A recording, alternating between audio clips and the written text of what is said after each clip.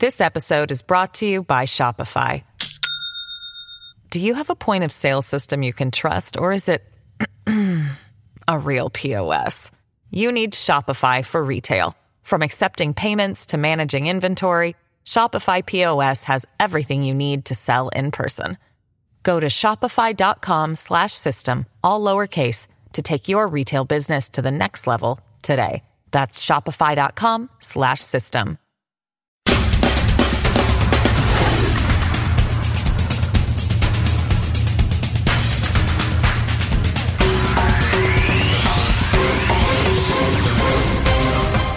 Welcome to Angry Americans. Welcome to episode 69. I'm your host, Paul Rieckhoff. And if you're not angry, you're not paying attention. And if you're watching TV, you're angry for sure. Today I'm announcing a surge of federal law enforcement into American communities plagued by violent crime. We'll work every single day to restore public safety, protect our nation's children, and bring violent perpetrators to justice. We've been doing it, and you've been seeing what's happening all around the country. Yep. You've been seeing it on your TV and on your phone and on your laptop, all around the country. And in Washington, D.C., when he disgustingly drove peaceful protesters out of the streets with tear gas so he could have a photo op. And you've been seeing it most recently in Portland. Disturbing video shows the agents beating a Navy veteran with batons and then dousing him with pepper spray when he says that he was trying to engage them in a civil conversation. That Navy veteran, Chris David, is joining me now. Chris, thank you so much for being with us. Just walk us through what happened that night as you were there, I guess, trying to speak to the what officers or troops. You tell us what happened. Well, yeah, that was actually the primary reason that I went down to this protest, since it's my first one. I wanted to see if I could have a civil discussion with these federal agents, officers, and ask them why they felt that it was okay what they were doing, that I felt that they were violating their oath to the Constitution. And so what I did in preparation for that, I put on my Naval Academy sweatshirt, my Navy wrestling hat, and my backpack with all my CB patches, under the presumption that they would respect that and maybe talk to me instead of treat me as some other protester. That didn't work out at all. No, that did not work out. And where you see the video of what then happened, you just turned away. I mean, you had a signal for them as you turned away, but you walked away from them as they were beating you. Tell us what is the damage here? Well, just a bunch of bruises otherwise, but they did pretty much smash my hand up quite a bit with their batons. So I've got a couple fractures in this hand. One of them's pretty serious, so I'm going to have surgery. Navy veteran Chris David was beaten and doused with pepper spray by federal authorities dispatched to the protests in Portland, Oregon. Heads are getting busted in Portland. Even if you're Chris David, who is now known worldwide as Captain Portland for his fortitude. He was beaten by federal police sent in by Trump and wearing camouflage. As a combat veteran, I know camouflage is worn so you can't be seen. But our police shouldn't be hidden. They should be visible and trusted. They don't need camouflage, and policy leaders should know and emphasize that.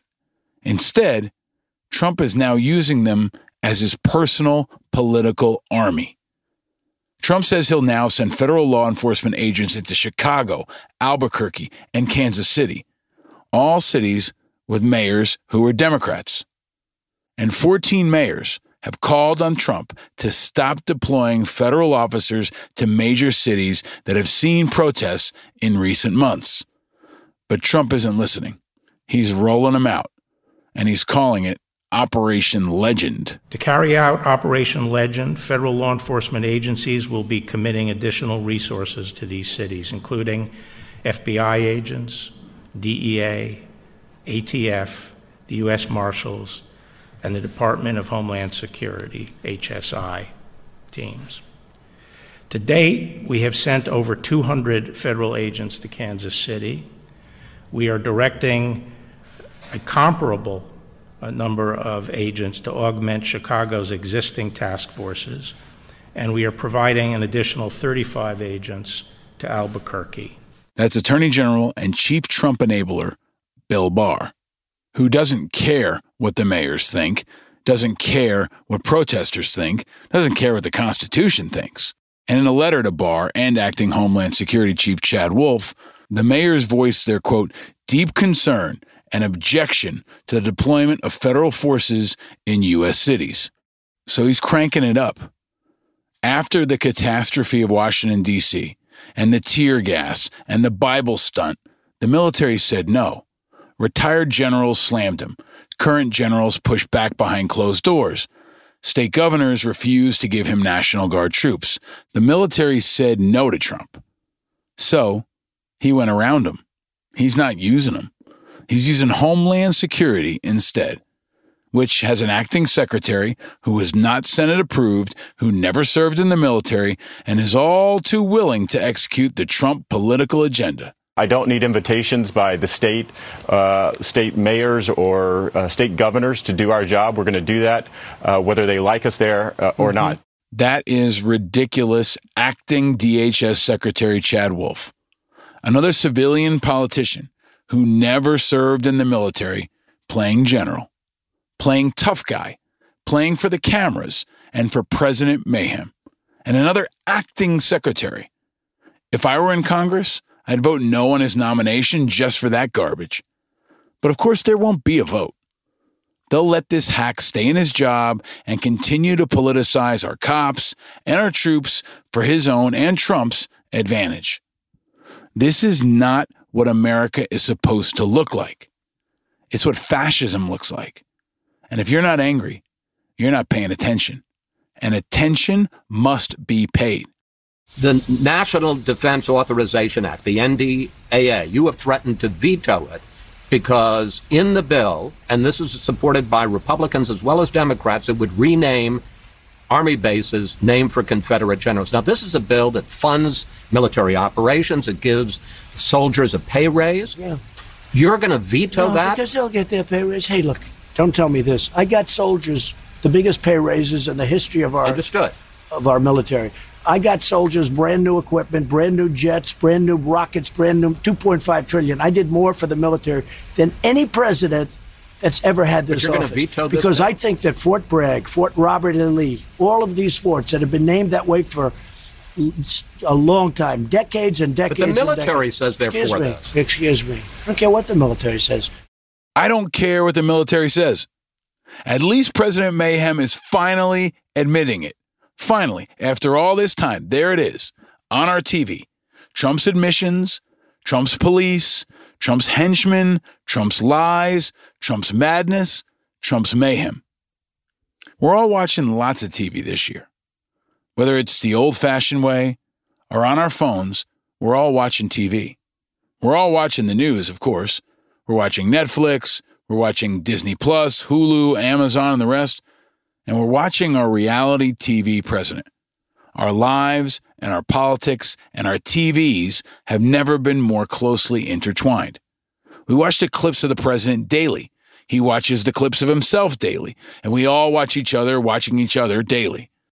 President Mayhem is a creature of the worst depths of our society. He's a political swamp creature that rose from the toxic waste of our culture, our politics, and our history. He's a creature of television. And it's getting old. Throw away your television. Make a break, big intermission. Recreate your supervision now. It's a repeat of a story told. It's a repeat, and it's getting old. It is getting old. and it makes you want to throw away your television, because Trump is a creature of television. But our guest in this episode is the godfather of television. He's created some of the greatest shows of all time that were more than just shows. They told the stories of people, and they told the stories of America, race, class, sex, sexuality, patriotism, misogyny. The shows created by Norman Lear told the story of America.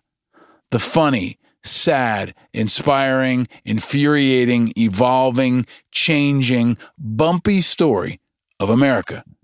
And Norman's own story is the story of America. A great American success story, but one with its ups and downs, its pain and its adversity. Norman Lear was born in New Haven, Connecticut on July 27, 1922. When he was 9, his dad went to prison for 3 years for selling fake bonds. When he was 20, he dropped out of college to join the Army Air Corps during World War II, and he served in combat in Europe as a radio operator and gunner on a B-17 Flying Fortress bomber with the 772nd Bombardment Squadron, 763rd Bombardment Group Heavy of the 15th Air Force. He flew 52 combat missions and was awarded the Air Medal with 4 oak leaf clusters.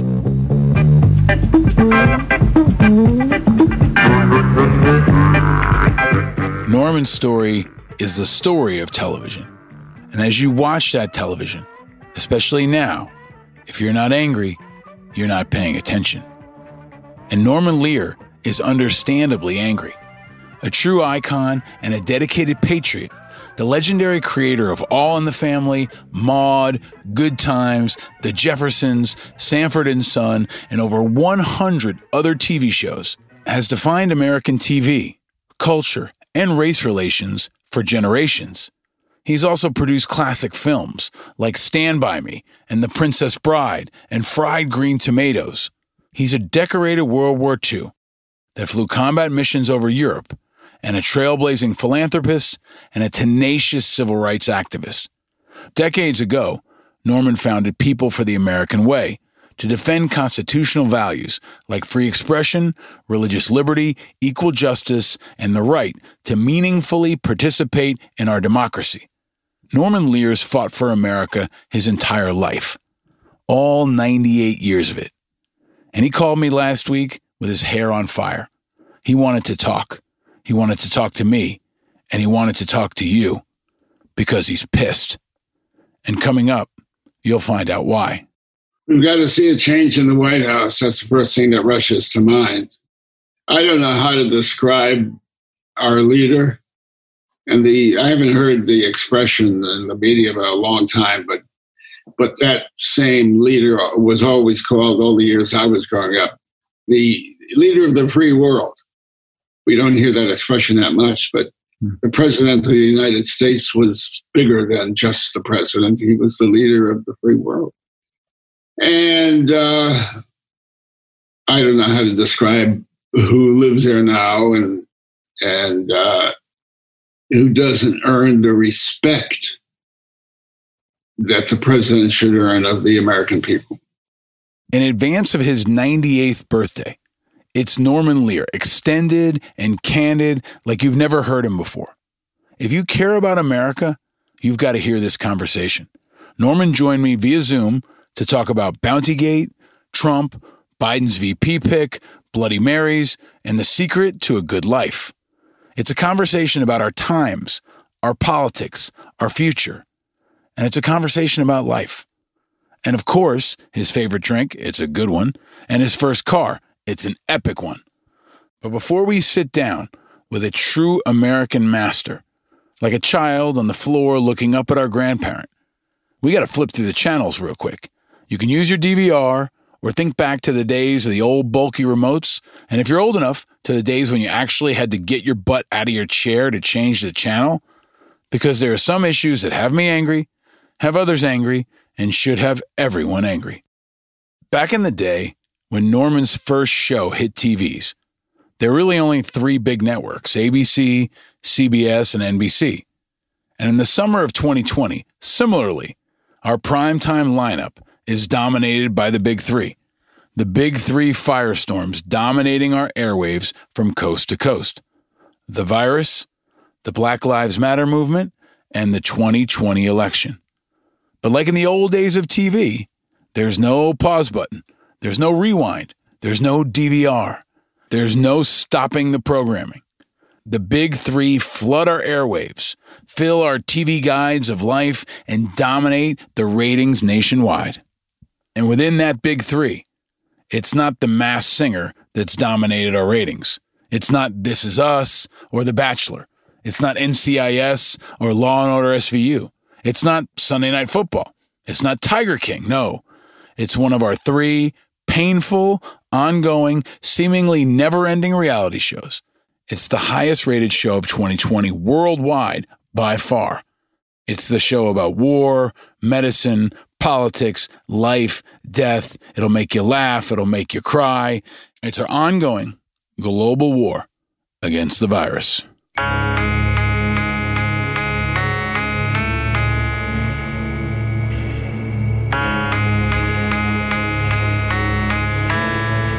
And these are numbers Nielsen can't even keep track of. Over 15 million cases worldwide now, equal to the entire population of Somalia or Senegal. At least 620,000 people are dead worldwide. That's equal to the entire population of Louisville, Kentucky. Gone. Brazil, India, and Russia continue to remain on top, and now South Africa is surging with almost 400,000 cases. But none of them can touch the U.S., even though President Mayhem is finally encouraging people to wear masks about 6 months too late. Summer's going fast, and so is hope for a change in the direction of our numbers. Thanks to President Mayhem, the Stephen Bochco of the coronavirus, and a wide range of national and local leadership failures, America is still strongly on top of the worst Nielsen numbers chart in the world.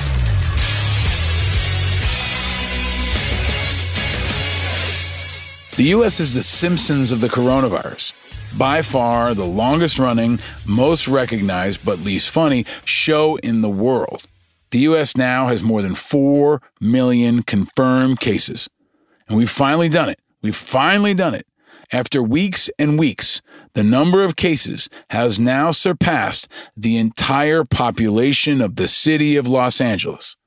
Just in time for our conversation with Norman Lear, who spoke to us from his home in Los Angeles and Hollywood, the U.S. now has more cases than the population of every single city in America except New York.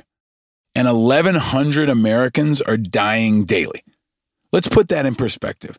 It's about 4 times the number of Americans that died daily on average in World War II.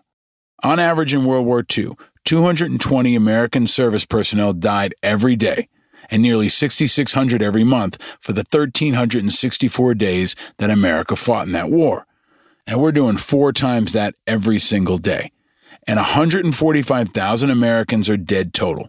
The number of American dead is now equal to the population of the city of Paterson, New Jersey, or the city of Rockford, Illinois. And now, after the Memorial Day rush to reopen, and a few weeks ago, when every state was open, the direction is reversing. And states are all finally admitting they reopened too early. And after a rockin' Memorial Day nationwide, Labor Day next month is going to look a whole lot different. And even the most dedicated, Trump-supporting Republican governors are now singing this song.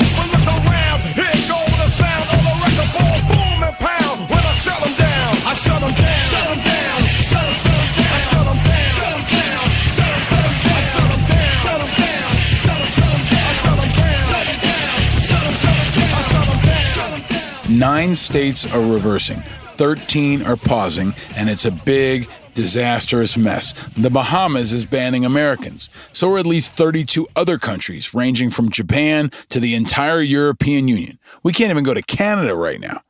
We might as well frame our passports for a while. No European vacations anytime soon. So warm up that RV, or maybe just your camping tent, because some of you can't even travel interstate right now. It's going to be a whole lot of camping in the backyard this summer, myself included, which isn't all bad, except for the bears and all. But I'd rather race the bears and raccoons right now than try to go to Florida with DeSantis in charge. From the time the pandemic started, I've told you, there are 2 kinds of state leaders. One, the kind that are trying to contain and defeat the virus and win the war, and the second group that's trying to kill the rest of us. And that includes Governor of Missouri, Mike Parson. Mike Parson is the Republican governor of Missouri, and Missouri has about 530 new cases a day now, and there have been 1,100 deaths across Missouri. And this week, Governor Mike Parson shared this. These kids have got to get back to school. They're at the lowest risk possible. And if they do get COVID-19, which they will, and they will when they go to school, they're not going to the hospitals. They're not going to have to sit in doctor's office for days. They're going to go home, and they're going to get over it. And most of it all proves out to be that way, that if you look at the science of it. Maybe you should tell that to the family of 13-year-old Anna Carter from Fort Sill, Oklahoma. We told you about her tragic story last episode. Or maybe Governor Parson can tell that to the family of 11-year-old Daquan Wimberly of Miami. He died. So did a 9-year-old girl from Putnam County, Florida. 5 kids, 17 years old or younger, have died related to the coronavirus just in Florida alone. Governor Mike Parson is a fool that is unfit for leadership. And his recent performance follows a long line of shows that have flopped this year. If he had a TV show, it wouldn't even be on Fox. Probably not even on One America News Network. He's below public access. He's basically just Facebook Living it. But regardless of what network his show is broadcast on, the theme song will be a memorable one. Here it is, the intro song to the Governor Mike Parson Show. I drive really slow in the ultra-fast lane while people behind me are going insane. I'm an asshole, I'm an asshole, If we're on a network, it'd be in prime time. Right after Spreading the News with Ron DeSantis and before Late Night with Louis Gohmert. And a new AP NORC poll found that only 1 in 10 Americans think schools should return to normal operations this fall. That number's fallen fast. And that 1 in 10 does not include Foo Fighters frontman Dave Grohl. Maybe not a guy you'd expect to jump into this debate, but as the son of a teacher, he did. He penned a powerful piece in The Atlantic talking about his experience entitled In Defense of Our Teachers, and he also posted a reading of it. Remote learning is an inconvenient and hopefully temporary solution. But as much as Donald Trump's conductorless orchestra would love to see the country prematurely open schools in the name of rosy optics, ask a science teacher what they think about White House Press Secretary Kayleigh McEnany's comment that science should not stand in the way. It would be foolish to do so at the expense of our children, teachers, and schools. Every teacher has a plan. Don't they deserve one too? My mother had to come up with 3 separate lesson plans every single day: public speaking, AP English, and English 10, because that's what teachers do. They provide you with the necessary tools to survive. Who's providing them with a set of their own? America's teachers are caught in a trap, set by indecisive and conflicting sectors of failed leadership that have never been in their position and can't possibly relate to the unique challenges they face. I wouldn't trust the U.S. Secretary of Percussion to tell me how to play Smells Like Teen Spirit if they'd never sat behind a drum set. So why should any teacher trust Secretary of Education Betsy DeVos to tell them how to teach without her ever having sat at the head of a class? Maybe she should switch to the drums. Until you've spent countless days in a classroom devoting your time and energy to becoming that lifelong mentor to generations of otherwise disengaged students, you must listen to those who have. Teachers want to teach, not die, and we should support and protect them like the national treasures that they are. Dave Grohl is right. Teachers must be protected. But I do not want to hear Betsy DeVos's ban. But it was good to hear Dave Grohl sounding off. He's right. Every teacher has a plan, and they deserve one too. Teachers want to teach, not die. If he turns that into a song, it'll be a hit. Because 1 in 4 teachers could be at risk from the virus if schools reopen. So 9 out of 10 people are right to be cautious, not just for our kids, but for our teachers. But if you haven't heard it, go back and listen to our special episode with Anya Kamenetz. It's episode 57. She's the amazing education expert from NPR. And she laid out the 9 things schools must do to reopen. And most schools can't do them and can't reopen. And at least 4 of the 10 largest school districts in America are choosing remote learning only. It's wild, right? If you have kids like I do, you probably don't even know what the hell you're going to do in a couple weeks. But the good news is that our kids will be with us. And that really is good news. Remote learning is hard as hell, harder than almost anything I've ever done. But it's also amazing being with my little guys every day. And we're all in it together. We're all riders on the storm, for sure. But right now, we got to do more than ride. We just got to take it one day at a time. This is it, this is it, this is life, the one you get, so go and have a ball. This is it, straight ahead and rest assured, you can't be sure at all. Straight ahead and rest assured, you can't be sure at all. That's right. We got to take it one day at a time. And coming up, we'll talk to the man who created that hit show, the original and the Netflix reboot. And like all his other shows, it was one that took the nation by storm. And there's only one thing spreading faster in the U.S. this summer than the virus.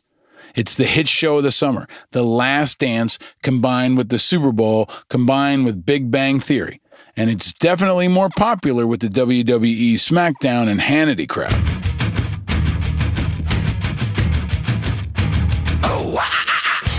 It's the stupid, not the virus, not Shark Week, even more popular than those. A hit among mouth breathers everywhere. The stupid continues to spread rampantly all across America. All the people who end up famous on TV for all the wrong reasons, all the America haters who refuse to wear masks, the gun nuts who bring rifles to protests, the couple outside their mansion waving their guns at peaceful protesters, and 2 U.S. senators who can't tell the difference between black congressmen. You can't make this stuff up. It's like a skit from the Jeffersons. Every elected leader posted their own tributes to civil rights legend John Lewis after his tragic passing. But Senators Marco Rubio of Florida and Dan Sullivan of Alaska were very special. They posted tributes to Representative John Lewis and aimed to include photos of themselves with the civil rights icon. There was just one big problem. The photos they posted were of Representative Elijah Cummings, who died in October, not Representative John Lewis. Rubio tweeted this: "It was an honor to get to know and be blessed with the opportunity to serve in Congress with John Lewis, a genuine and historic American hero." And then he tweeted a photo of himself and Representative Cummings, not Representative Lewis. And here's what Sullivan wrote: "It was an honor to have served alongside John for a small portion of his impressive career of service and to have joined him at the opening of the Smithsonian National Museum of African American History and Culture, a years-long effort of the congressman." Sullivan wrote that on Facebook with a photo of himself and Representative Cummings outside the museum. Rubio even made the image his Twitter profile picture. Now, about 20 minutes after Rubio posted the Cummings photo, he deleted it and replaced it with a video of himself and Lewis at a Martin Luther King Jr. event in 2017. And he wrote, "Earlier today, I tweeted an incorrect photo." Sullivan didn't even address the mistake. Instead, he removed the photo and deleted all reference of being with Lewis at the museum opening. Nice. Very nice. Sullivan and Rubio would have been good buddies with maybe Norman Lear's most famous character ever. Boy, the way Glenn Miller played Songs that made the hit parade. Guys like us, we had it made. Archie Bunker. Archie would do quite well in today's twisted GOP. CBS News said that Archie turned the angry white male into a cultural icon. Archie Bunker was Fox News before there was Fox News. And the actor, Carroll O'Connor, who played Archie Bunker, said, paraphrasing James Baldwin once, "The American white man is trapped by his own cultural history. He doesn't know what to do about it." O'Connor went on to say that Archie's dilemma is coping with a world that's changing in front of him. He doesn't know what to do, except to lose his temper, mouth his poisons, look elsewhere to fix the blame for his own discomfort. He isn't a totally evil man. He's shrewd, but he won't get to the root of his problem because the root of his problem is himself, and he doesn't know it. That's the dilemma of Archie Bunker, and the dilemma for so many people in this country right now, especially Trump supporters.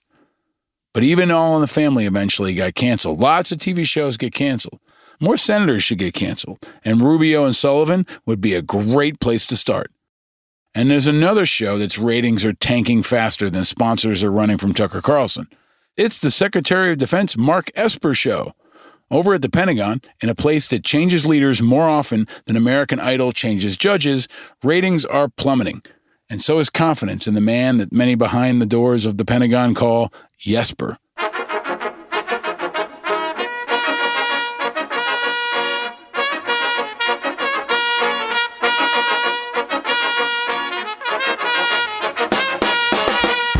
And it's been 4 weeks now. 4 weeks since the news broke about the Russian bounties paid to kill American troops. And still, no condemnation of Putin by President Mayhem. No slamming of bounties by other nations. No acknowledgement at all. None. Don't let it die, people. We can keep it alive. We must keep it alive. Remember, Trump lied, troops died. Trump lied, troops died. Remember the hashtag, share the hashtag, and tell people to remember. We need open hearings now. They're essential, and they'll get good ratings. Look at what the impeachment hearings got. And over 5 million people watched Mary Trump on Rachel Maddow's show last week, a record. You can go back and listen to my interview with Maddow for more on how she lands big interviews and how she preps for them. That's way back in episode 7 of this show.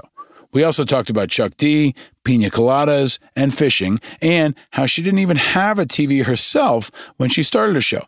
But despite that, her show's numbers continue to climb. And unfortunately, so do another series of numbers. Well, we're moving on now. To the east side. To a deluxe apartment in the sky. The Jeffersons were moving on up. Unfortunately, so is the coronavirus inside the military, because cases near military bases in the U.S. and abroad are posing a huge new test for the military. American officials are trying to contain the spread of the virus in its ranks while logistical problems like relieving troops overseas. The New York Times had a good breakdown. More than 20,000 American service members have contracted the virus now. An infection rate in the services has tripled in the past 6 weeks as the U.S. military emerged as a huge source of transmission both domestically and abroad. This is the same thing that happened with the Spanish flu. And cases are rising the most on military bases in places you'd expect: Arizona, California, Florida, Georgia, and Texas, states that have all seen surges in their confirmed infections. At a base in Okinawa, Japan, the Marine Corps has reportedly got 100 cases, which is pissing off all the local officials. And in war zones in Iraq, Afghanistan, and Syria, already flooded with unreported cases, U.S. troops now have to contend with outbreaks within their ranks. In the early days of the pandemic, I talked to Operation Inherent Resolve spokesperson and my friend, Army Colonel Miles Kaggans, who was serving in Iraq at the time. We talked about what the military was and wasn't doing to fight the coronavirus within its ranks in a combat zone and beyond. That's episode 51 from back in March, when we predicted the kind of problem that the military is having right now. Colonel Kaggans is extremely candid and breaks it down. Unlike Secretary of Defense Esper, who hasn't really been available to the press in the last 2 months. Barbara Starr at CNN and others in the press corps have been all over it. Now, the chairman of the Joint Chiefs of Staff, General Milley, says, "We do have a requirement to be transparent, and the medium of doing that is the media." But neither Milley nor Esper have answered an on-the-record question from the press in over 45 days. Not even to talk about casualties, which, despite the virus, continue.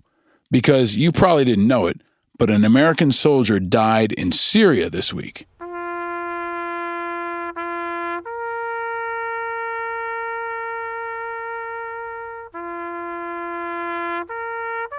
A U.S. soldier died in Syria on July 21st during a security patrol, but, quote, not due to enemy contact. That's what the Joint Task Force said. So a top general in Iraq, during a Pentagon briefing, won't provide any details about what happened to the service member. They can't even know basics behind a troop death. Nancy Youssef, the excellent Wall Street Journal national security correspondent, was asking that question on Twitter, and she pressed it. She said they're not asking for anything more than a brief description, and multiple people at DoD told them it was a vehicle rollover minutes after that briefing. But the Department of Defense is still not providing basic info. It's been a very rough summer at DoD, and especially for Jesper. However, the big budget, the Defense Authorization Act, did pass, which did include changing the names of bases named after a Confederate general, and it passed with a veto-proof majority. They passed $740 billion in funding that would remove the Confederate names from military bases. It would also give troops a 3% pay raise. It was bipartisan, veto-proof majority of 295 to 125. And even though he's threatened to veto the bill over the Confederate name change, he can't stop it now. The Marine Corps did have to stop their marathon for the first time in history in Washington. Lots of stuff is shutting down.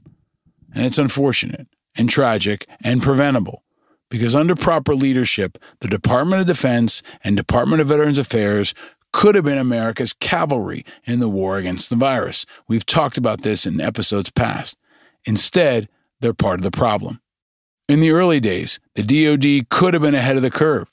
Same with VA. Back in March when they had PPE shortages. But guess what? They still have PPE shortages. Yep, don't believe the spin. Vets are still getting pounded by the pandemic and shortages and failed leadership.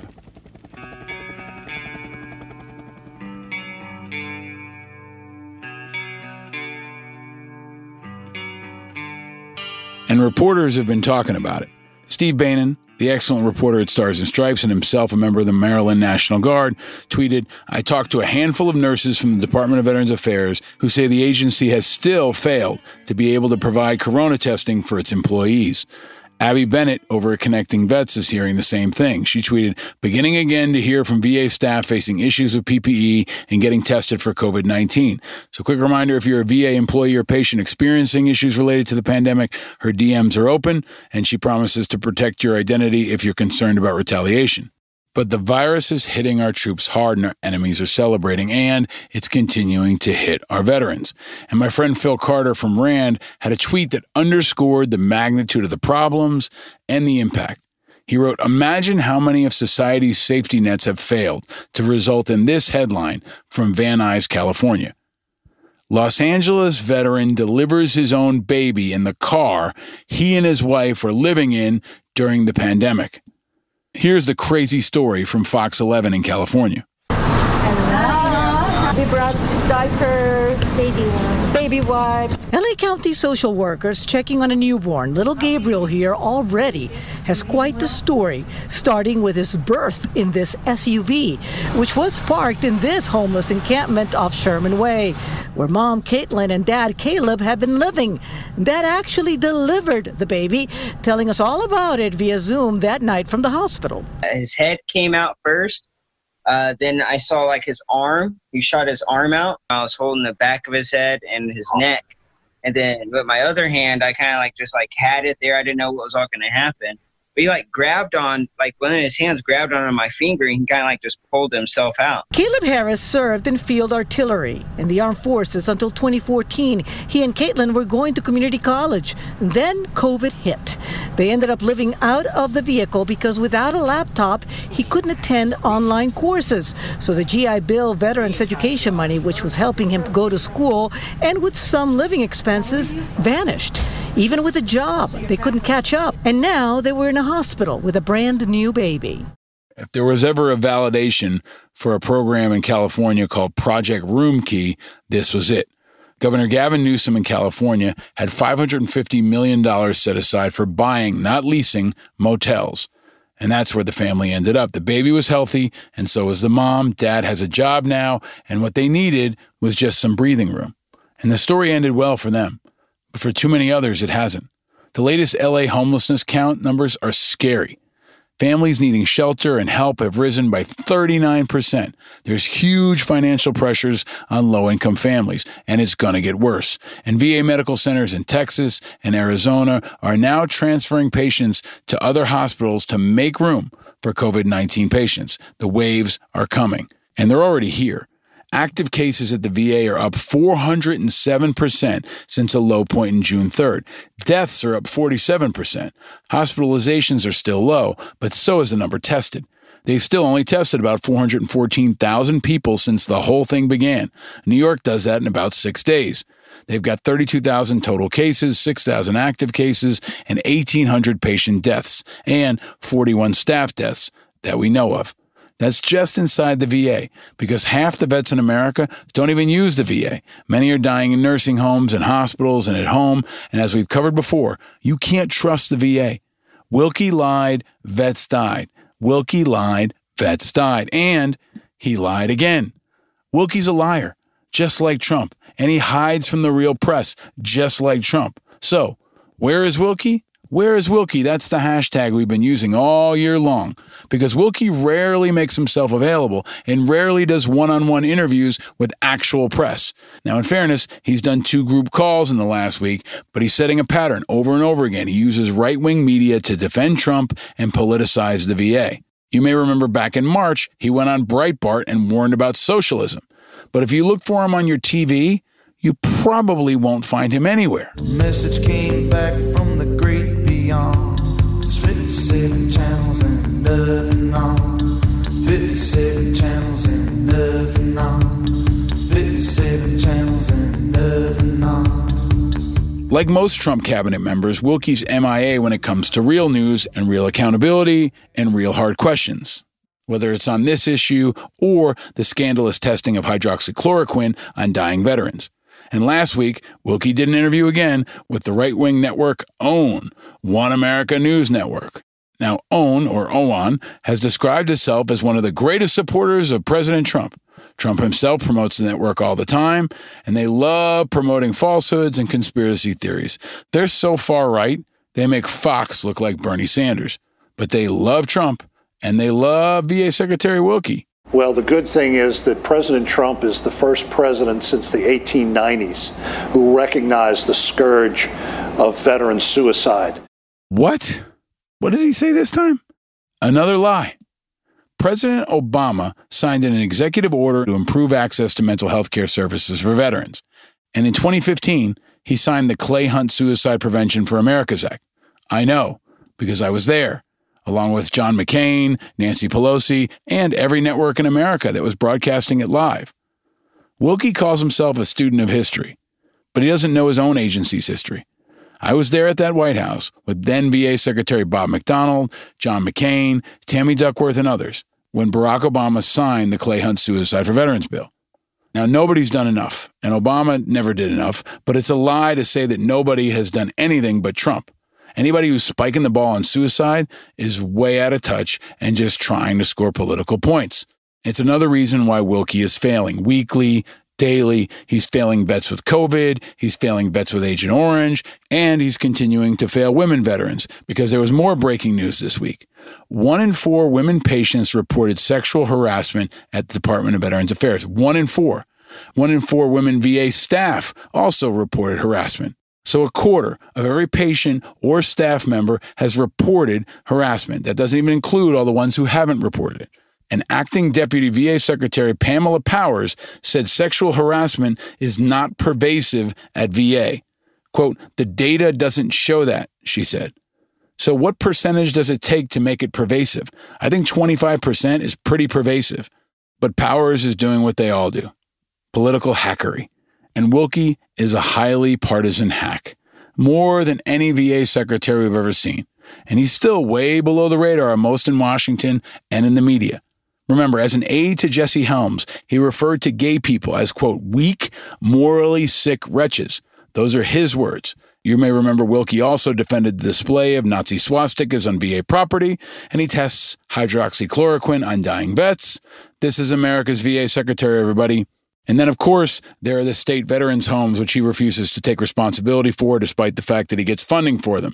And in Holyoke, Massachusetts, a place we've been watching, the families of veterans who died due to the COVID-19 outbreak there are now suing.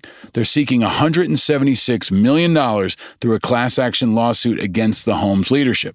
The $176 million figure would send $1 million to each of the families of the 76 Soldiers Home veterans who died from COVID-19. And the remaining $100 million would cover punitive damages and be available to the 80 additional veterans who contracted the virus at the home. So even though veterans continue to get hit hard by COVID-19, And even though Vietnam veterans suffering from Agent Orange are particularly at high risk, some still don't get it. The Senate voted this week to include in the NDAA a Senator Jon Tester amendment that would force the VA to expand benefits for more Agent Orange-linked illnesses. It's critical, and props to Senator Jon Tester of Montana. And this will benefit thousands of vets. And the vote went through 94-6. But 6 voted against it. 6 senators voted against support for veterans facing Agent Orange-linked illnesses in a bill that was already $740 billion. They couldn't throw a couple nickels and dimes in there for Vietnam veterans facing Agent Orange.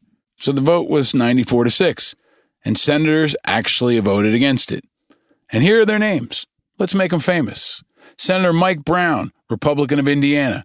Senator John Kennedy, Republican of Louisiana. Senator Rand Paul, of course, Republican from Kentucky. Senator Rick Scott, Republican from Florida. And of course, Senator Mike Lee, Republican of Utah. And Senator Ted Cruz, Republican from Texas. We know this crew, same old crew of assholes. And we see you, so make them famous, folks, especially Rand Paul. You can always count on Rand Paul to be on the wrong side of an issue. And one day, maybe he can get his own show. We can call it Assholes with Rand Paul. But until then, the other big show of the summer, and likely the biggest show of the fall, is coming soon. The 2020 election is coming, and the conventions are only 1 month away, and they'll likely be the highest rated thing on television, and so will the debates. But it looks like the debates are now in limbo too. The first presidential debate is only 2 months away from right now, but they're in limbo, because all 3 presidential debates and the lone vice presidential debate are supposed to happen on college campuses. Big problem, the whole virus thing. But it was announced this week that the vice presidential debate will be held with an audience in Utah. At the University of Utah in October, it's going to be significantly smaller because they're going to try to have some social distancing, but it's a go. Now, presidential debates were hosted in an entirely empty studio in the 60s, but candidates over the years have pushed for live studio audiences. You may remember the final debate of the Democratic Party was held in March with Bernie Sanders and Joe Biden, but had no audience, at a time when much of the country was still under a stay-at-home order. But Republican-led Utah is among the states that have largely reopened since and have seen a rise in the coronavirus cases. And it'll, of course, be Pence versus Biden's soon-to-be-named VP. We should all know who that is soon in the next couple of weeks because the Democratic Convention is August 17th, and the Veep-Stakes rolls on.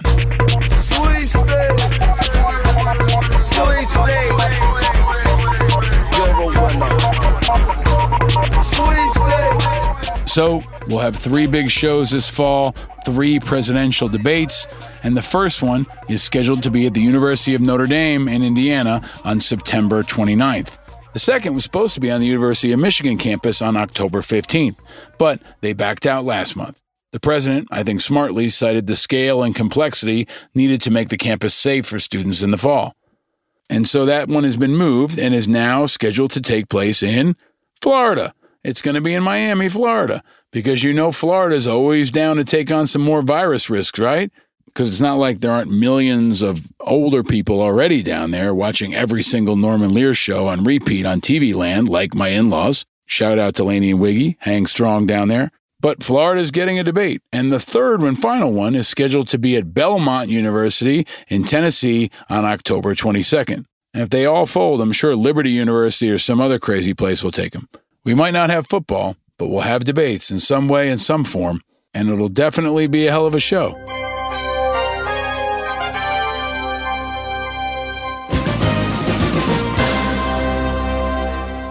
There is some good TV out there. Still good TV. TV that celebrates the helpers.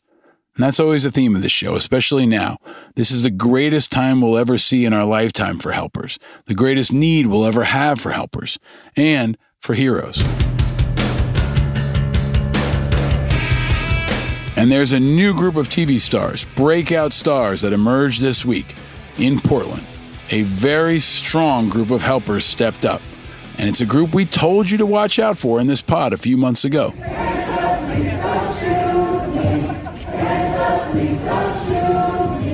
That's the sound of thousands of moms in Portland singing, "Hands up, please don't shoot me." They're protesting, and they're standing out in front to protect protesters. They're helping the protesters. We told you moms are powerful. Go back and listen to our Mother's Day special pod with Moms Rising founder Kristen Rowe Finkbeiner for more about the organizations and issues that make moms a massive political force in Portland and beyond. It's episode 58, and it's a good one. Because moms are stepping forward. Moms are the helpers. Moms are the heroes. And they're putting on a hell of a brave show.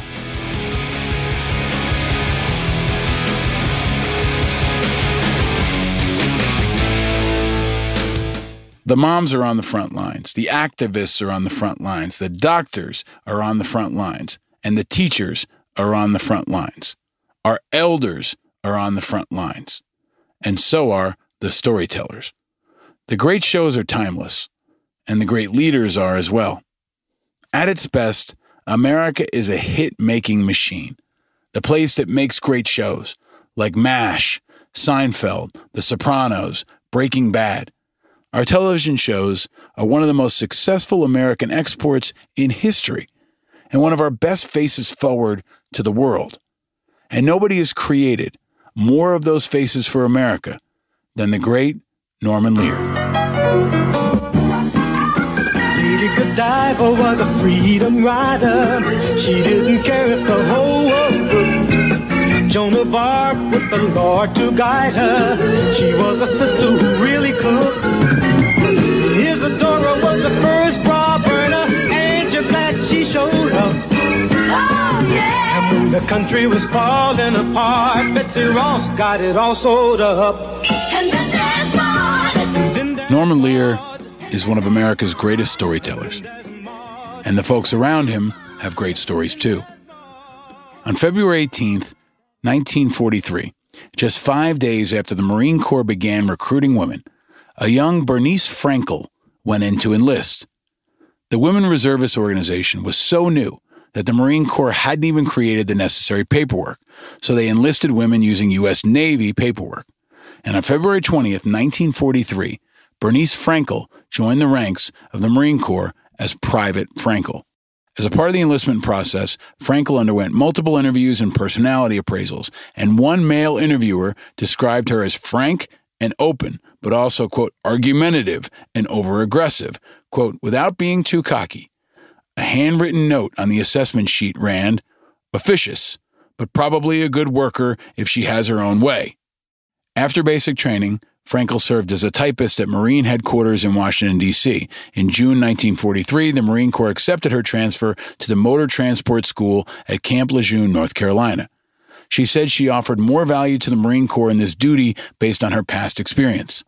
And she then worked as a truck driver and a dispatcher at Cherry Point, North Carolina between 1944 and 1945.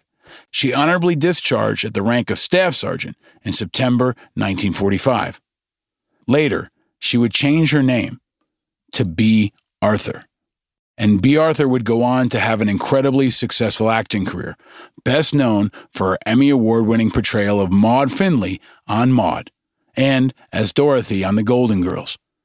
B. Arthur, who started as Bernice Frankel, started out as Maude Findlay, an outspoken, middle-aged, politically liberal woman living in suburban New York with her fourth husband. Maude stood for women's liberation. She always voted Democrat and advocated for civil rights and racial and gender equality, long before her time. Norman Lear had said that of all his characters, Maude was the one most like him and most like his wife. Maude was a fighter who stood up for what she believed in. She stood up for people who weren't white, who weren't privileged, who weren't straight, who weren't in power, just like Norman Lear does.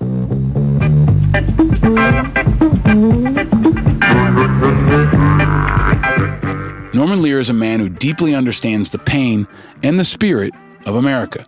He understands righteous anger and how to turn it into positive impact. He purchased a copy of the Declaration of Independence and put it on tour across America for 10 years to educate young people. He's a Kennedy Center honoree, a recipient of the National Medal of Arts, a Peabody Lifetime Achievement Award recipient, and an inaugural inductee into the Television Academy Hall of Fame. He's won 5 Emmys and a Golden Globe. He was also named #1 enemy of the American family by Jerry Falwell. He made it onto Richard Nixon's enemies list and was presented with the National Medal of Arts by President Clinton. Norman is wonderful, kind, generous, wise, and mad as hell about the state of our country and the leadership of our president, and with good reason. And ahead of his 98th birthday, the Hollywood Titan talked to me exclusively from his home in Los Angeles. I've known Norman for almost 2 decades, and I'm humbled and honored to call him a friend and a mentor. Ever since I got home from Iraq and started IAVA, he's had my back. He's given me advice. He's hosted me in his home. He's connected me with his friends. He's heard our stories. He's had our back. And he's shown me the way. He's shown me how to be an artist, an activist, an entrepreneur, a philanthropist, a father, a grandfather, a citizen, a veteran, and an American. Angry Americans continues our groundbreaking focus on the fighters on the front lines of the 3 storms pounding our country: the virus, the protests, the election. Norman Lear is an American respected and loved worldwide, a true creative genius, a true patriot, a true keeper of the American flame, and an iconic angry American. He's a guest that shaped America's past, is shaping our present, and will forever shape our future. And he's always been a leader that brings the 4 eyes that define this show to every single thing he creates. It's the integrity of Maude. Hello? No, this is not Mr. Findlay. It's Mrs. Findlay. Yeah, Mr. Findlay has a much higher voice. It's the information of Sanford & Son. I will not tolerate these outbursts, and you will restrict your inquiry to the matter before the court. Well, that's what's wrong with the court, Judge. A black man ain't got a chance down here. I'm black. Well, you the judge. That don't count. It's the impact of All in the Family. Now I suppose you're going to tell me that the black man has had the same opportunity in this country as you? More. He's had more. I didn't have no million people out there marching and protesting to get me my job. No, his uncle got it for him. And it's the inspiration of Good Times. Welcome to a dynamite discussion about politics, patriotism, and people. Welcome to a conversation with a man who is a guardian of our democracy, a sentinel for our freedoms, a keeper of the flame. If America were a religion, veterans would be the clergy, especially our beloved, treasured, greatest generation, our World War II veterans. And if veterans are the clergy, Norman is like the Pope, or the Rabbi, or the Buddha. He is the most learned among us, and the one who can teach us the most.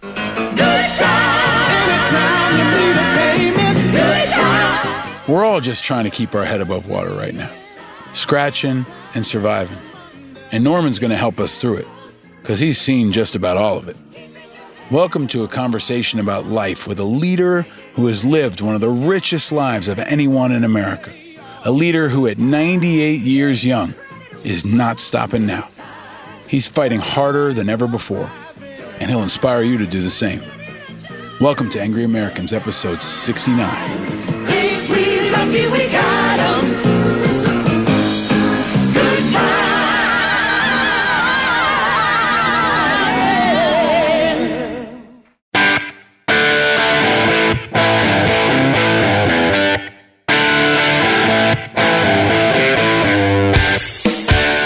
Ladies and gentlemen, angry Americans around the country and around the globe. Every episode, we have a conversation with an important, inspiring, iconic American. And I don't know if there is a more important, iconic, inspiring American than the great, fantastic, noble, wise Norman Lear. I am so honored to know him. I am privileged to have been around him for almost 2 decades now. And I am elated that on his birthday week, he can join us here on Angry Americans. Happy birthday and welcome, Norman. Thank you so much. I had no idea I was all of that in your eyes. Well, I'm starting our interview with a mask on because I value you so much as an American. I'm going to take it off now. I value you so much as an American, and you are such a national treasure that I want the absolute and total risk of getting you sick to be zero. Even though we are on opposite coasts, I thought it appropriate to at least encourage the use of masks around all people, but especially around a national treasure like Norman Lear. Well, I loved it, and I think you look great in a mask. It accents your eyes, and therein lies your soul. It ain't bad. Do you have a mask to match your trademark hat, Norman? I do. It's downstairs on the kitchen table. I love it because I feel like as long as I've known you, you've had a version of the hat you're wearing today that has become. Are you asking about the hat? I mean, both. Yes. Like I think it's a matching set now, right? The mask is downstairs. I do have a second hat, I confess. Excellent. Well, I am so thrilled you could join us. I want to you called me last week and said we have to talk, and I want to get to that in a second. But I am privileged to have known you since I started this work. You were one of the first really influential people who reached out to me, taught me, coached me, supported me, most of all by your example. And being around you has been a tremendous honor. And to have you on Angry Americans now at this moment in history is an even deeper honor. But I have to start by asking you what I ask everyone since the pandemic started. Where are you, Norman, and how are you? How have you been doing through all this? I am in my home in Los Angeles. I have not ventured out in, I don't know how long, it's a couple, 3 months. I'm a content and happy fellow, but terribly upset about what's going on in our country and this pandemic, and can't bear the idea that I am basically, as lovely as my home is, I'm imprisoned. And that's a terrible feeling. Well, I know that you have made the most of that time in a feeling of prison, as you always do. You found a way to make an impact and create and fight. But I also have to ask you some of the questions I ask of all of our guests that help us get an insight into who you are. Norman Lear, what is your drink or cocktail of choice? My cocktail of choice is the Bloody Mary. Tito's vodka is the brand I like, and V8 juice. I love it. And why do you like that drink so much, Norman? I like the taste of it. I like the result. I'm not anybody. I've probably been drunk 2 or 3 times in my life. Really? As a younger fellow. But I enjoy being a little bit high, if that's the correct word. But, I don't think I'd enjoy the high if I wasn't sure I have experienced it without the vodka. I mean, life is a high. So knowing that I was going to talk to you, Paul, today, that's a high. And it was a high last night as I thought about it going to bed. I'm humbled by that. And I want you to know that in this pandemic, I got word that you do prefer Bloody Marys. Normally, we would meet in person and share a drink and have this conversation. But now in pandemic, we have to do it from afar. So I made maybe the world's shittiest Bloody Mary from what I had in my kitchen. And I managed to have celery because my kids like to feed it to any animals they can find here in our undisclosed location. So I have a Bloody Mary, and I felt I must try to create one and toast you, Norman. So I'm raising a glass to you. Do you have is there a Norman Lear toast? You've experienced so much. You've been in, the halls of power around the country and around the world. Do you have a toast, a go-to toast, Norman? You know what you have reminded me of? I can't believe it. My toast is, I toast, and then I'm thinking of what that toast is to whoever is around the table. And I say I will not speak it, but you're all covered. I just don't speak the words, but I think them and mean them. But what you have reminded me of that I haven't thought of in 105 years is a toast my father used to make at my mother's expense. She would say, "Herman, please don't. No, I don't want that. Don't." And he would make it anyway. And his toast was, God, I've never said this publicly. His toast was, "Here's to a creature God did design, blooms every month and blossoms in 9. It's the only creature this side of hell can get juice out of nuts without cracking the shell." That would embarrass my mother. Oh, he would do it anyway. That is a toast that takes us through so many things, Norman. And I will raise a glass to anything, but most of all to you and to the wisdom that you share, that I know you'll share throughout this conversation. So I'm raising a glass to you. And in your soon-to-be 98 years, Norman. What? You're soon to be 98, correct? Holy shit, I can't. Yes, soon to be 98. Well, my Aunt Angie is 103, so she's got you by 5 years. I love knowing that. We celebrated her birthday a couple weeks ago. Listeners of this show know that, but I've never had anyone on the show with your length of experience. And the other question we ask of all our guests that I'm so fascinated to hear from you, Norman Lear, what was your first car? My first car, my friend Sidney Pasternak and I bought a Ford. What's that? The earliest of Fords, a Model T. We had a Model T Ford, for which we paid, I don't know, $39 or something, or $139, but it was very inexpensive. And I will never forget.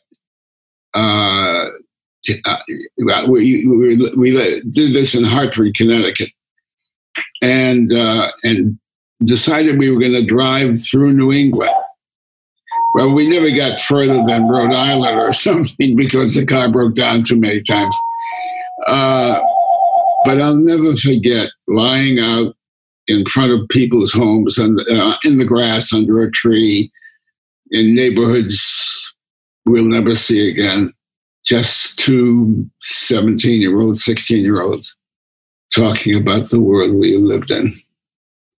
I can't make that as clear as it is, or as warm and wonderful as it was, as it exists in my memory. Thank you for sharing that. I always have a follow-up question, and I don't know if there is even a variety of answers. Usually I ask, what color was the car? Was the Model T only in one color, or did it come in multiple colors? Gosh, I don't remember. It was as close to black as could be. I figured they were probably all black. As I remember it was black, but it was black, yeah. Incredible. That is the best first car story we've ever had in over a year of this show. And I knew it would be fantastic. I didn't know it would be an actual Model T. That's incredible. An actual Model. Well, it was a little more available when I was a boy. So, Norman, there's a lot to get through with you, but I wanted to shift from that into the conversation you and I started a couple of days ago. You reached out to me, and you were very passionate. And every time you call, I immediately pick up the phone. My family knows to stop everything.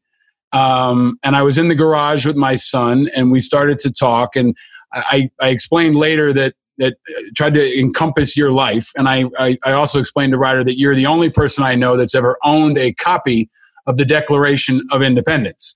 So people can understand the depth to which you are dedicated to the understanding of what this country means. You flew 52 combat missions, in World War II. You're a decorated veteran. But you called me up and were really passionate. And I just want to basically give you the floor and say, Norman, what do you want people to know and think about right now? We've got to see a change in the White House. That's the first thing that rushes to mind. I don't know how to describe our leader. And I haven't heard the expression in the media for a long time, but that same leader was always called, all the years I was growing up, the leader of the leader of the free world. We don't hear that expression that much, but the president of the United States was bigger than just the president. He was the leader of the free world. And I don't know how to describe who lives there now and who doesn't earn the respect that the president should earn of the American people. I don't find it pleasant talking about him. But he and what's occurring out of that office and so forth deeply concerns me. And I can't wait for the next election. And my prayer is what you would expect it to be. Norman, you've lived almost a century now. Has America ever been in more danger than we are now? And how do you frame up this moment in comparison to other things you've lived through? You know, when I returned from, by the way, we dropped bombs. I get credit for 52 missions because some of them were so long that a single mission that we got credit for 2. It was in a B-17 and we dropped bombs 35 times. Actually, dropped bombs 35 times. Got credit for 52 missions. I use the larger figure because I'm an American. That's what we do.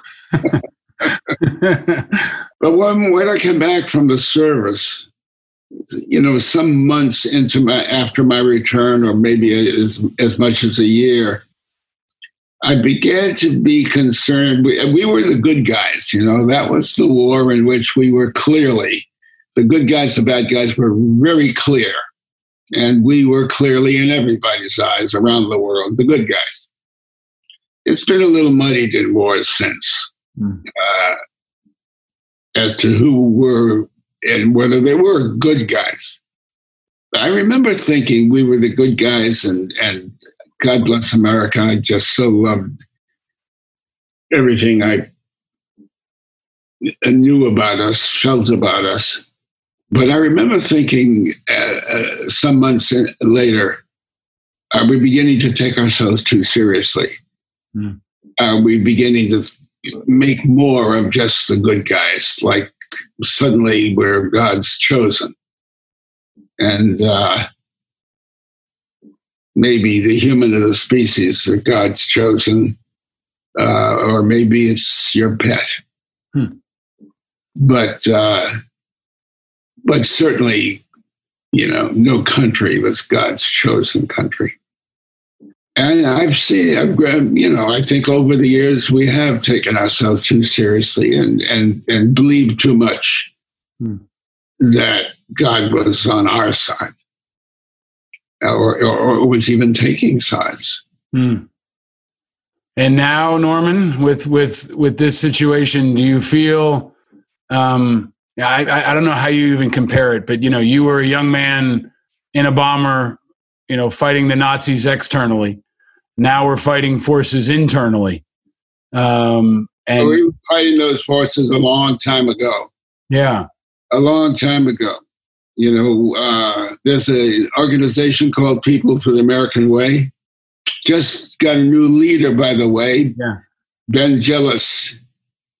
I can't find the words to express how grateful I am for the fact that there's a Ben Gillis in our lives now, who has replaced the glorious guy who led us through all of these years preceding. And I don't know, I think about how much we need of People for the American Way and an NAACP and the all of those organizations. Because there are elements out of the right, the far right, and the religious right, that are coming alive again. And not that they've ever been gone, but alive in a kind of meteoric fashion that is scary. I've been honored to have Ben as a friend for over a decade now, and I've been around your team at People for the American Way, and Michael and everyone else, and the work you do, I think has been absolutely critical. You know, you created that organization. You've created and supported so many organizations and candidates. You've been in the fights, out in front and behind the scenes. You've hosted dinners at your home for veterans. You know, no cameras, nobody knows. You and your family opening your doors to us to bring veterans together to share your stories. You called me to talk about the Russian bounty issue. Can you share your thoughts on that specifically, please, Norman? Well, I can't believe, as we talk, and I look at you across the miles, that I'm living at a time when another country has offered money for dead Americans, a bounty on the head of dead Americans. And I don't recall hearing the inhabitant of my White House as a citizen of the United States, my president, where has he been on this issue? That another country is offering to pay money to see a dead American soldier?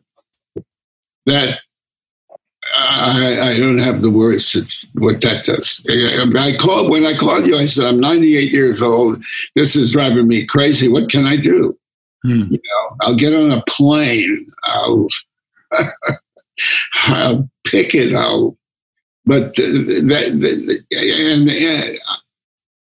I'm surprised that we've made so little of that fact. I mean, I would think that people would be in the streets, angry, protesting the White House. That it could be a matter of fact that our president doesn't seem to care, has never said a word about caring that a foreign country would pay money to see a dead American soldier. I think it's at this moment in time, Norman. You know, right now, mothers are lining up in Portland to serve as barriers for protesters. World War II veterans like you are stepping forward. I mean, there are these maybe backstops of our democracy, the guardians of our democracy that I think transcend generation, transcend political affiliation. You know, those voices of conscience that ring out, and that's why I wanted to get you on the show now to hear your voice, and so that especially a younger generation that maybe isn't familiar with your work, or people who have never seen eye to eye with you politically. I think now is a time where they understand the power of your experience and your wisdom. But also, this is Angry Americans. We created this show to express the righteous anger. I say all the time, if you're not angry, you're not paying attention. And that anger can be a motivator if it's turned into something positive. Then we're on the right course. If not, someone like Trump can manipulate it and turn it into the negative. But the question I ask of all our guests, and I ask of you now, Norman, is Norman Lear, what makes you angry? Other than the things we've talked about already. What makes me angry is picking up the newspaper in the morning. Yeah. It's listening to the news as I go to bed at night. What makes me angry is what makes me angriest right now is a president who doesn't seem to care, who has never spoken a word, not a word about how much he cares about the average American family. And I don't know. I find myself tongue-tied, mentally tied when I think about it, because it just doesn't seem possible, but is. Well, the question I want to ask you. Go ahead. To your viewers and listeners, are you assuming that they know what I've been up to in my life? Did they know All in the Family and Maude and the good times and the Jeffersons, et cetera, et cetera? I will do an intro that lays that out, but I would love for you to share, especially at this moment in time where you've been so important in shaping the national understanding around politics, class, race, family. All of these things are now intersecting and changing. That was actually, you read my mind. That was going to be my next question, was to ask you about, as the creator of so many of those things that shaped the cultural understanding, the fabric of our culture. What do you think of that part of this moment right now? The Black Lives Matter, the racial injustice, the change that is happening, the change that needs to happen. I mean, you created the Jeffersons 40 years ago. I don't know how long ago it was, a long time ago. And you were breaking ground then. So what are your thoughts and reflections on this moment, Norman, given that experience? Yeah, I don't know how to answer that. We have so much more to do. And And we need leadership. You know, I bet I wrote 4, maybe 5 presidents over the years and said, you're a good deal younger than I am, especially, you know, Kennedy and so forth. But I need a father in the White House. I know from the bottom of my heart, I need to feel there's a father in the White House, and then his age doesn't matter. And we haven't had it. We don't have that leadership now, and we desperately need it. It's hard to specify what those needs are, but the feeling that there is leadership, that there is a father in the White House, is so important to this democracy. Without that father in the White House, I feel like we're right now dependent upon America to have kind of the community take care of our child, and other fathers and grandfathers and uncles and aunts. And, you know, you're kind of one of them, right? Like, you're an elder statesman. You're an elder in the best sense of the word. You were, you know, honored at the Kennedy Center for your career. You've been honored so many times, but you've also seen all the presidents. You've seen all the candidates. As we look forward, and now Biden is the nominee, what do you think about the race, and what do you think about Biden and the next couple of months ahead? I pray for that the next family living in the White House are the Bidens. That's it can't matter more, in my opinion. As much because it'll be the current inhabitant will be elsewhere at Mar-a-Lago, and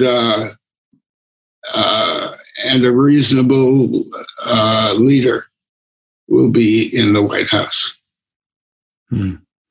And you've been influential in politics for a long time. I hope they're calling you for your counsel on many things. Do you have a preference? I haven't had a telephone call about counsel in several years. That says something. I mean, I've been as critical of the Democrats lately as I've been in the Republicans. And if they're not calling you, they're wrong. But as they think about the vice presidential nominee, who would you like to see Biden pick, and why, Norman? Well, I'm crazy about Stacey and Stacey Abrams. I just love the figure she cuts and the things she says and the way she says them. I love her, what I think to be her heart and soul. But there's, you know, Susan Rice is a reasonable job. Kamala Harris is also out there from California. You've probably been around her long before folks saw her on the national radar, right? Yes, and I respect and admire her enormously. Kamala Harris, certainly. Are there other, you've seen all these leaders. You mentioned Stacey Abrams. You know, folks are hopeful about Pete Buttigieg and some of this newer generation of folks that are coming up. You know, you're passing the torch in many ways. You know, are there other leaders or causes or even artists that give you hope about the next generation of leaders coming forward, Norman? Yeah, yes. No, my general feeling is there's a surge of new leadership, youth coming forward. What's his name, the head of the AARP now? I don't know, to be honest with you. I'll have to look it up. Yeah. But very impressive. And I know him well. This is 98. And my feeling is there's a wealth of new young talent just emerging. And I want to throw up a window and say, take us.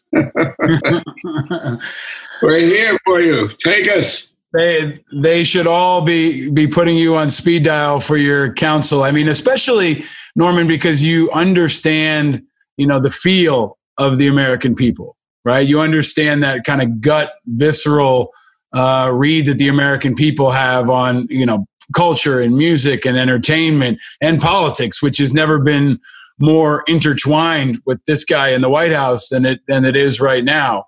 But you always bring positivity. You continue to innovate, you know, the iterations of All in the Family and how you're continuing to create and drive a conversation, in your 98th year, I think is inspiring to everyone. Are you watching One Day at a Time? I'm sorry, One Day at a Time. Thank you. There's my memory going. But thank you. Can you talk for a minute about One Day at a Time and why that was so important to you? Well, One Day at a Time, existed. Those 40 years ago you mentioned. Yeah. But we were in the fourth year of a Latino version of One Day at a Time with Rita Moreno and Justina Machado, and two very terrific showrunners, Gloria Calderon Collette and Mike Royce. I couldn't be prouder of the show. And it sickens me that we're not in production now for reasons that involve us all. So the other question, sorry, go ahead, Norman. I was just going to say, this is the most unusual time in my life. Yeah, I often think I've worked all my life in an industry that relies on its imagination. All of this community relies on their individual imaginations. And none of us imagined what is occurring now in our culture. This is the most unusual time in my life. Yeah, I often think I've worked all my life in an industry that relies on its imagination. All of this community relies on their individual imaginations. And none of us imagined what is occurring now in our culture.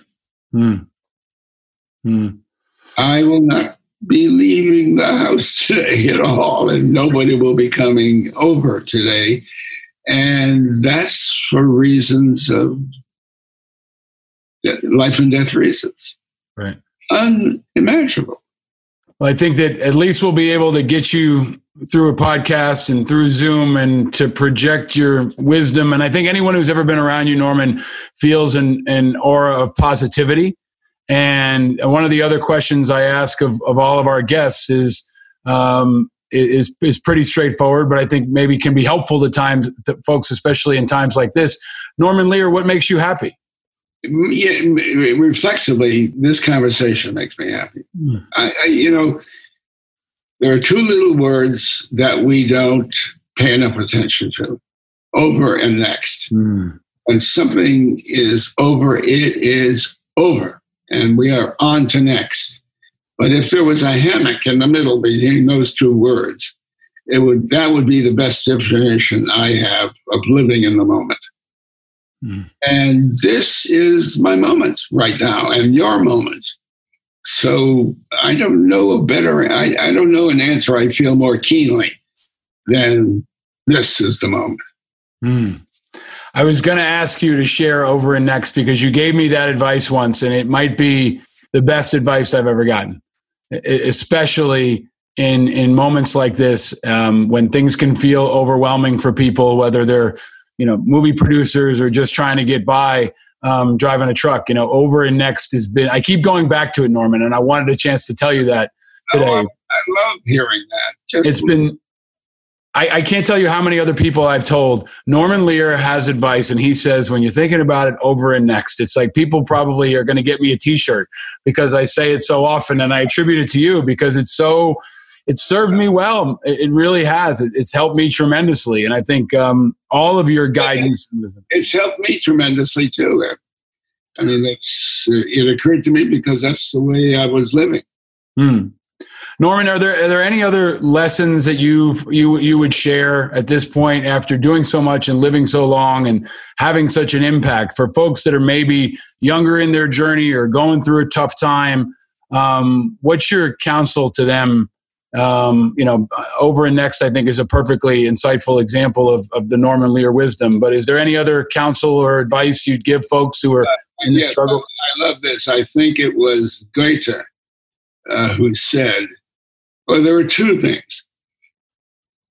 I don't remember who said this. Each man is my superior in that I may learn from him. Love that. Believe that. When I say that, I think about this moment in my life. after flying the missions, I volunteered to stay over in Europe and help ferry men and supplies across, Europe and the Middle East. And one mission, one ferrying mission, got us to Cairo, to Egypt. And I'm at the pyramids with my crew, all of us. And there's a guide that's going to take us into the pyramid to tell us how many slaves and how many bricks and all, what the pyramid, how it came about. But there was a fellow, an Egyptian, holding the reins to 2 camels for a quarter or something. You could get on a camel. I have your picture taken. But he spoke a little English. So I had the choice of going into the pyramids to hear the guide tell us how many bricks and slaves, etc., where the crew was going, or hang out with the guy holding the camels. And I held out, and I stayed with the guy holding the camel and had the most fun. But this came out of it. He told me this in his words. And then later I read someplace, many years later, and the same truth came out in these words. And that was, a man should have a garment with 2 pockets. In the first pocket should be a piece of paper on which is written, "I am but dust and ashes." In the second pocket, a piece of paper on which is written, "For me, the world was created." Love that. Love that. I don't think about it every morning, but so often I think when I open my eyes, if I didn't open my eyes, I wouldn't be here. If you didn't open your eyes this morning, all of this would not exist. Yeah. I love that. I am so grateful for you sharing that, and to hear your laugh and to hear your wisdom. Norman, is there anything else you want to share? I have gifts for you, so we will end with gifts, but I want to just ask you. Is that car a gift? It's a 69 Camaro SS. And is that one of the gifts? For you, Norman, you got it. If anyone was going to have the car, it would be you, my friend. I'm going to pick it up. The car still needs a name. We've had an ongoing conversation about what to name the car, and we've come up empty so far. I would say Gladys. Gladys. I love that. I think that's perfect. If only because you picked it, it's perfect. It looks like a Gladys. It has to have a name. Okay, Norman, I have some quick gifts. I would normally give them to you in person. I will send them through a sanitizing process and have them delivered at some point. But first, I've got an Angry Americans gear for you, T-shirts, very comfortable, made by veterans in America. I've also got a bottle. You can mix it with your with anything you want, frankly, but especially your Bloody Mary. I don't know if you at your age you can do whatever you want. But it's an Uncle Nearest whiskey. The great Jeffrey Wright introduced us to this, and Nearest Green was the African American whiskey master who taught Jack Daniels how to make whiskey. There's a great backstory that if you don't know it, you'll love it. But we got a bottle of that coming your way. You are the master storyteller, so I got to give you a whiskey with stories. And then this is a part of our tradition on the show. It's a little bit unique, but we normally do this in person. We have 3 colors of the Easter candy Peeps. And I ask every guest, if you had to pick a color to eat, yellow, blue, or pink, what color would you choose and why, Norman? I would choose the blue.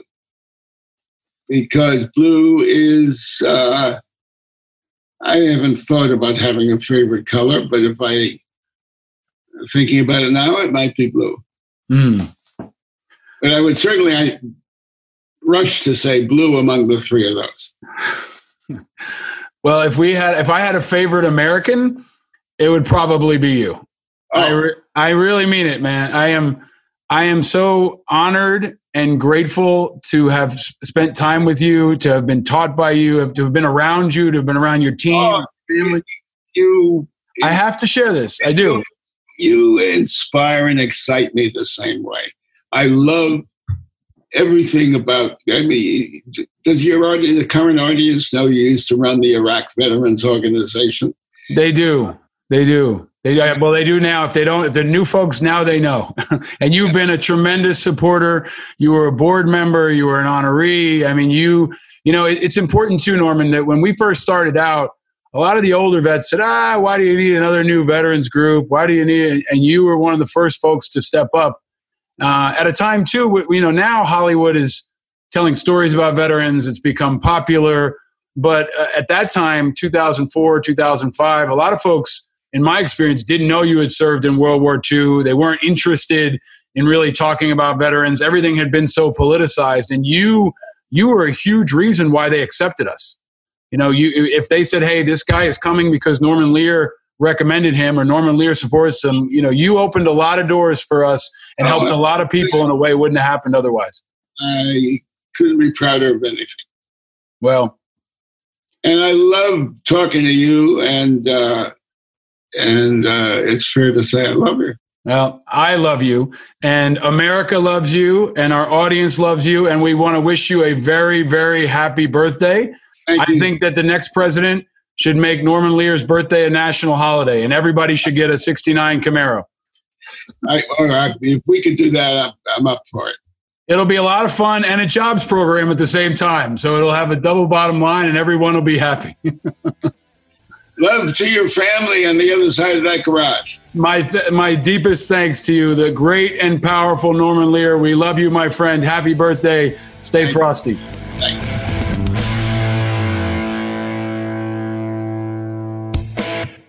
This episode is brought to you by Shopify. Do you have a point of sale system you can trust, or is it a real POS? You need Shopify for retail. From accepting payments to managing inventory, Shopify POS has everything you need to sell in person. Go to shopify.com/system, all lowercase, to take your retail business to the next level today. That's shopify.com/system.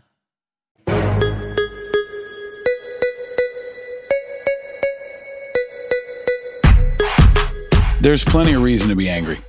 Now, for everyone, everywhere. But there's also a way to turn it, a way to channel it, a way to harness it, and a way to make an impact. Just like Norman has done throughout his life and will continue to do in all his work till his final days. And it's time to turn that anger, sadness, frustration, inspiration, agony into positive impact, just like Norman Lear. It's time to be a helper. Always look for the helpers. There will always be helpers, even just on the sidelines. Because if you look for the helpers, you'll know that there's hope. Every show, I offer a way to convert your righteous, understandable anger into positive action, a positive action that shows angry Americans can also be impactful Americans. It channels your energy, makes you feel good, and makes a difference. And like this show, our actions are always packed with the 4 I's: integrity, information, inspiration, and impact.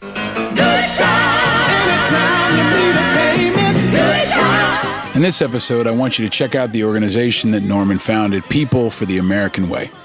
It's pfaw.org or pfaw.org. People for the American Way is a progressive advocacy organization. But I think whether you're a progressive or not, you should check it out. I'm an independent, and it's a mission that I can still get behind because their mission is to fight right-wing extremism and build a democratic society that implements the ideals of freedom, equality, opportunity, and justice for all. They push for civic participation, defend fundamental rights, and fight to dismantle systemic barriers to equitable opportunity.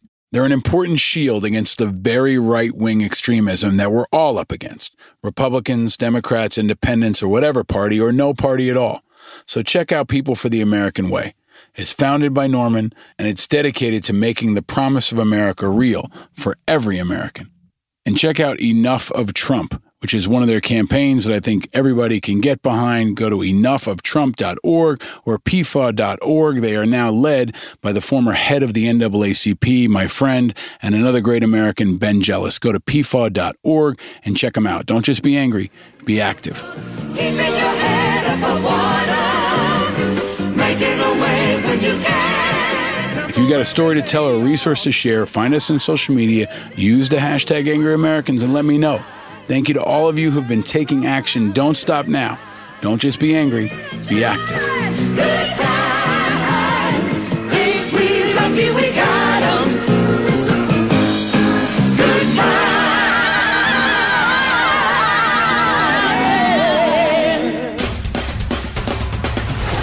And I want to actively thank a few folks who have made this episode happen. It's been a big one. And most of all, I want to thank Norman Lear. I am so incredibly humbled to have known Norman and to be around him and to have him join me on my show. So my thanks to Norman. Thank you, Norman, and happy birthday. I want to thank his amazing wife, Lynn, and Liana, Cindy, Brent, and his entire team, on the entire crew that makes the Norman Lear operation possible. Watch his shows. Watch all of them. Go back and watch the old ones. You'll really appreciate how groundbreaking they were. And especially watch the new One Day at a Time. One Day at a Time was listed as one of the best television shows of 2017, with lots of critics naming it as one of its top 10 shows of the year. And read his amazing memoir, Even This I Get to Experience. If you're looking for a great pandemic book, a great summer book, check out Even This I Get to Experience by Norman Lear. Booklist said flat out, one of the best Hollywood memoirs ever written. An absolute treasure. Norman Lear, you are an absolute treasure. We love you. We appreciate you. And happy birthday. Thanks also to the whole Righteous Media team. Righteous Media powers Angry Americans and everything we do. And Righteous Media is powered by people. People like Mighty Mercy Rich, creative Chris Rosenthal, badass Bill Schultz, and our friends at Uncle Nearest, the best whiskey in America. Check out UncleNearest.com. Order some now. It is absolutely fantastic. You've heard about it on this show, and they are supporters of everything we do. Check out Uncle Nearest. Also, big thanks to our vigilant Patreon members, all of you out there that have been supporting us in the Patreon community. I appreciate all of you. I hope you got the special video this week, and you continue to get behind-the-scenes access, and you support this show. So thank you for being there for us. If you want to join our Patreon community, find us on Patreon or look for the link here, wherever you found this pod, or AngryAmericans.us. I am grateful to you. It's time to thank a couple listeners. Every week, I thank a few Angry Americans just for listening. And like as if you were on a Norman Lear show.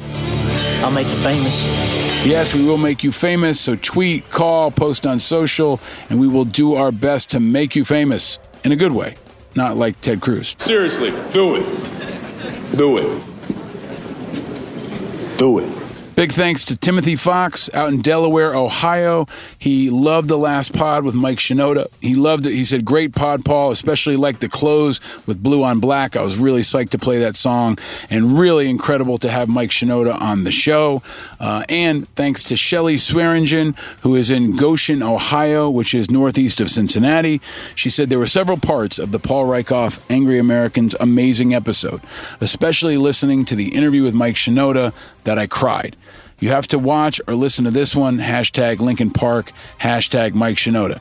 And folks, if you haven't seen it on social or you haven't been around for the last week, maybe Trump listens to this show after all.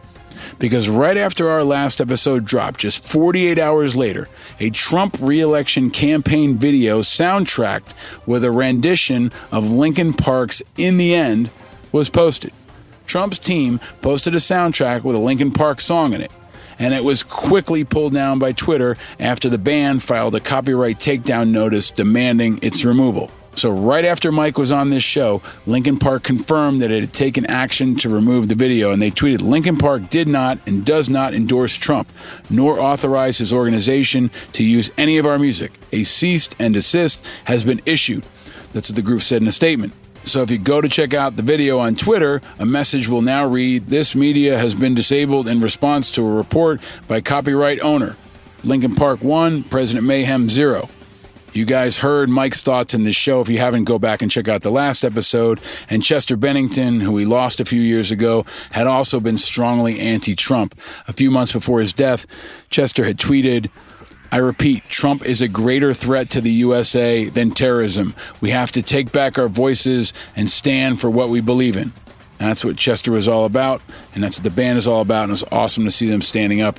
Trump and his campaign have been subject to frequent objections from artists demanding they stop using their music in his ads or his rallies. It includes the Rolling Stones, Neil Young, Panic at the Disco, Pharrell Williams, R.E.M., Aerosmith, Adele, The Village People, and Tom Petty. So that would be a hell of a show if we could get them all together. Mike, maybe Mark Roberge, Henry Rollins. Let's look it up. That would be a hell of an Angry Americans virtual tour, but let's make it happen. You also may remember last year we covered when Twitter removed Trump's video that sampled Nickelback's Photograph after Warner Music Group complained about that. So let's throw Nickelback in the mix too.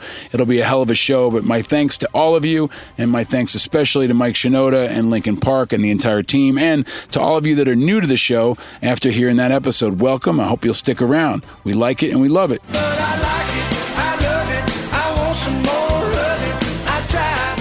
Please keep the feedback coming and use the hashtag Angry Americans and sound off. We're grateful to all of you, and especially my family, my amazing wife and 2 boys. There is big news in our house this week. Go look at him, buddy. I saw one. The eggs have hatched. If you're new here, this is the second crop of 3 robin's eggs outside of our kitchen window. And this week, they hatched. We have chicks again.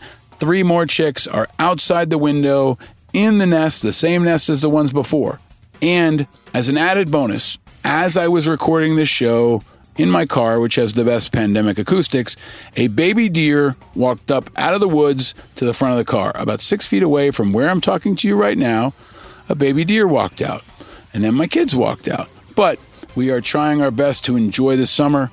My son turns 5 next month. He's learning addition and subtraction, and the baby is saying a new word just about every day. Words like pizza and car, and his favorite word of all, whoa. So they're continuing to bring the light, and I hope you can too. Please continue to tell your friends to check out this podcast. If you're on an Apple device, leave the show a quick review and subscribe now. It's absolutely free. It costs you nothing, and you can have it hot and waiting for you every Thursday. Lots more great guests coming up all summer long, and some exclusives that you won't find anywhere else. We're going to continue to rock the charts around the world and bring you the most independent news, politics, and culture anywhere in America. Keep the feedback coming on social. I see you. I hear you. I'm with you. Go to angryamericans.us and sign up for our newsletter. You can guess the guest every Wednesday on social media as well. And we'll continue to adapt, improvise, and overcome. Stay tuned. Subscribe for free and share. And we will keep this movement growing week by week by week. And have a good time. Keeping your head above water, making a wave when you can. Keeping your head above water. Making a wave when you can. That's what it's all about, people, especially in times like this. Nobody did it better than the great John Lewis, the civil rights icon, and a true American hero. When I heard the news this week, I was devastated, and I know many of you were as well. He was a giant, and maybe the single finest man I've ever met. It was a huge loss, especially now. But it's a chance for all to recognize his story and to share it, especially with the young people. Back in episode 16 with Soledad O'Brien, one you should check out anyway, I talked about the inspiration of heroes named Lewis, and I told the story of John Lewis. I also talked to Soledad O'Brien about Trump the racist, why Senator Rand Paul sucks, and Fireball Whiskey and riding horses. It's a really important episode on race and one you should check out that we're really proud of. Episode 16 with Soledad O'Brien. But I told the story of John Lewis. And I told you to check out his incredible graphic novel, March. If you want to introduce John Lewis to kids, especially during the pandemic, if you're looking for a great gift for young people, check out March. It's a groundbreaking trilogy and an autobiographical black and white graphic novel about the civil rights movement, told through the perspective of John Lewis. In 2011, the great John Lewis took time to visit with and educate my best friend Todd Sutler's 5th grade class from the Community Roots School when they were in D.C. And I met him for the first time backstage at the Rachel Maddow Show when he was there to promote his graphic novel, Rise. It was August 6, 2016. It was a day I'll never forget. I got to share a few minutes with him, and I got to be around him. He's what it's all about, people. And his message is one we can take with us always. Be kind, be hopeful, be optimistic, never get down. It's all going to be okay. All going to be all right. We're one people. We're one family. We all live in the same house. Not just the American house, but the world house. I wish you well. John Lewis was the best kind of angry American, and his message can carry us forward. And it's okay to be angry, especially now. Know that you're not alone. We're all a little angry. That's because we're paying attention, just like Norman Lear and just like John Lewis. Good time. Anytime you need a payment. Good time. We can fight on, and we can have some good times. I'm your host, Paul Rykoff. Thanks for listening. Stay vigilant out there, America. Please wear a mask. Do it for Norman. And stay frosty. Temporary layoffs. Good time.